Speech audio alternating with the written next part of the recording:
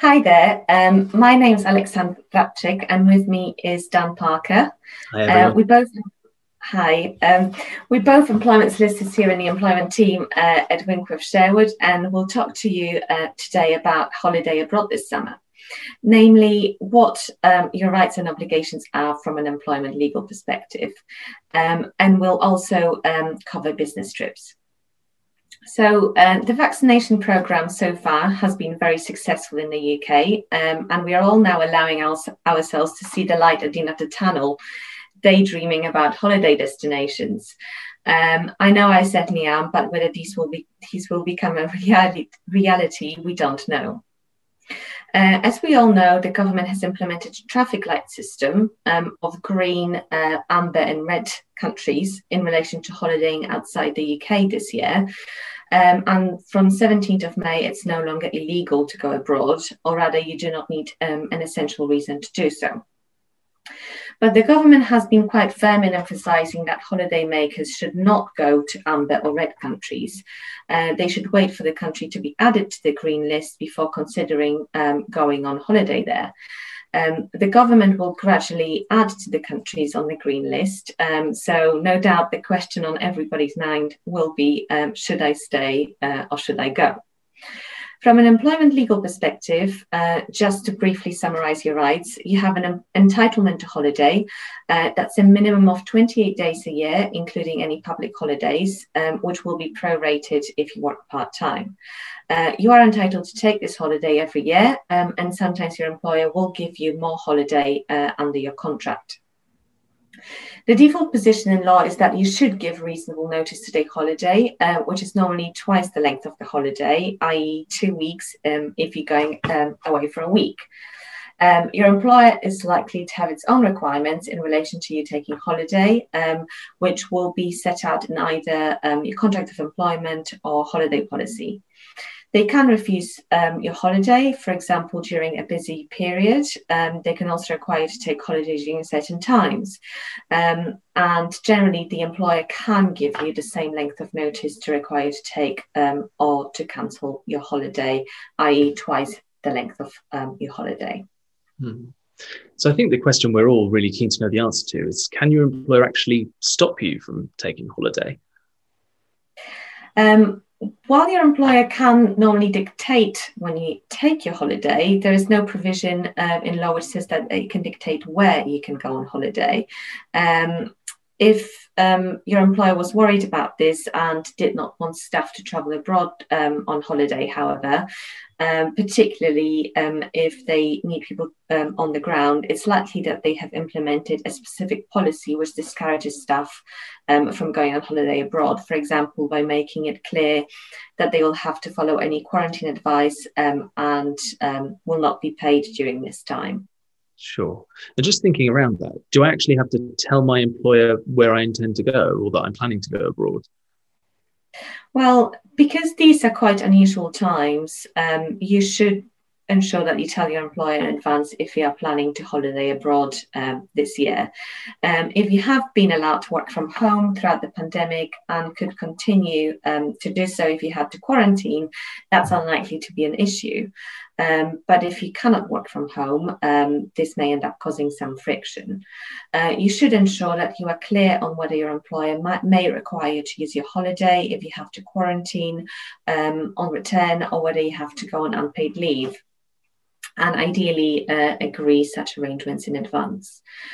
You should note also that your employer has no legal requirement to pay you during quarantine. So that's something you may wish to take into account. Sure.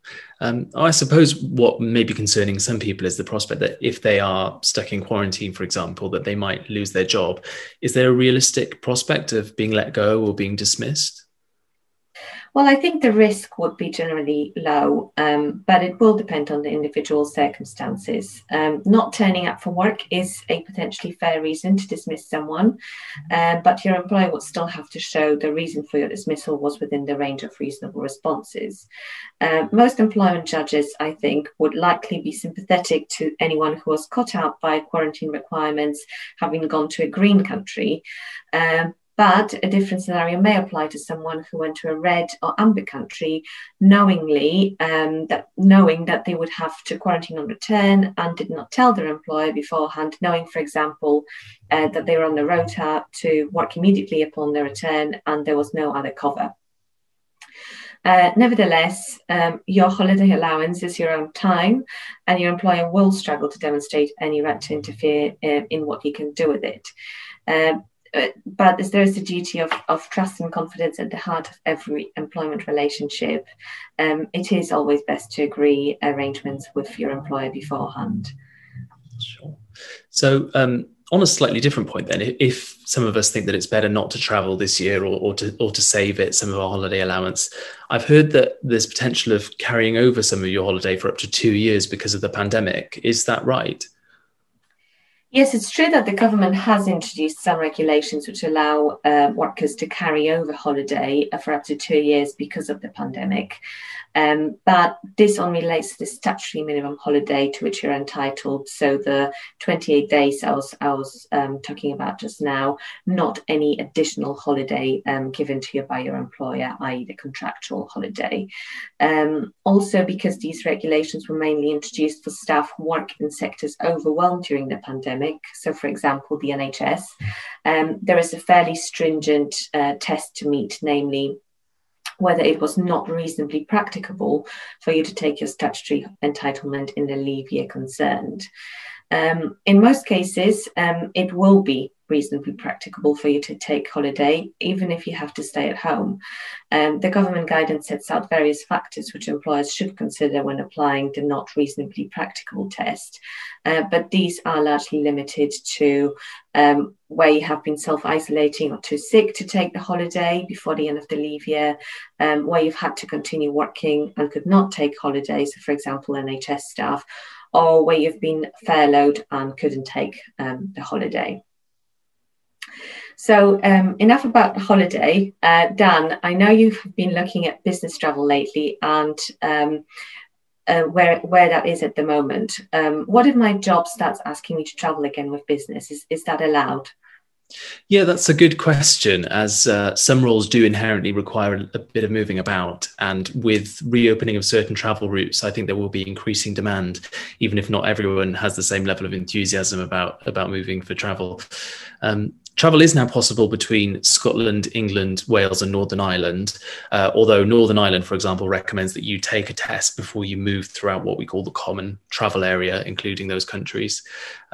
Nevertheless, domestic travel is likely to be a lot easier than international business travel for the foreseeable future, I think we can probably safely say. Having said that, international business travel is subject to basically the same regime of red, amber and green lists as the travel generally, which you discussed. But there are some added considerations. So whatever your trip is intended to achieve, your employer will have to think carefully about whether you can actually carry that out safely wherever you're headed. For example, certain meetings in terms of numbers might be permitted within the UK, but not in other countries. Likewise, if you have to quarantine or pay for sometimes repeated regimes of testing while you are at your destination, then of course that has a prospect of either significantly lengthening or making more expensive whatever you are traveling to do. Certain very specific professions have modified or relaxed requirements for international travel, certainly when traveling back into the UK.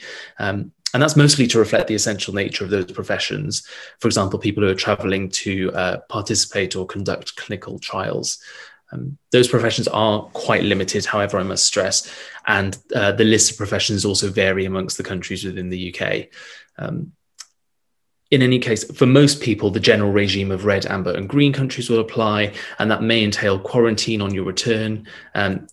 If you're required to do that and you've travelled for business reasons and at work's request, then I think it would be reasonable to expect that you should be paid, even if you're not able to work during that sort of quarantine period because you can't do so remotely.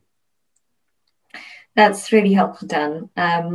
But what if I don't want to go on the trip?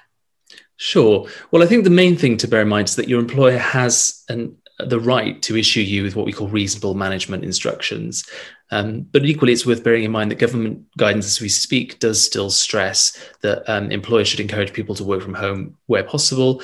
And for many of us, of course, the last 18 months have really showed just how much and how capably many of us can work remotely.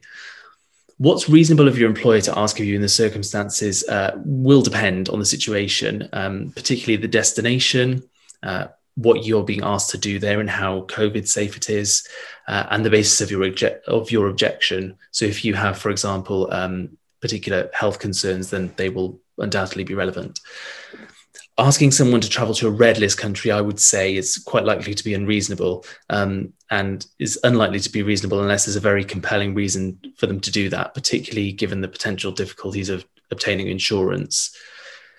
If your employer really is being unreasonable and intends to go as far as sanctioning you for not taking some kind of business trip, then they could be in serious breach of your employment contract, and that might even entitle you to resign and claim unfair dismissal. However, that's really your last resort, and your first stop should be a dialogue with whoever is asking you to take the journey. Do seek guidance from people who you trust internally, speak to more senior people if you need to, and also just check the latest policy and guidance that's been issued, not just by your employer, but by the government as well. Thanks very much, Dan. So that's all from both of us. Thank you very much for listening. We hope that you found the guidance helpful, and if you have any questions at all, our contact details are on the screen, so please do get in touch. Thank you everyone, and safe travels.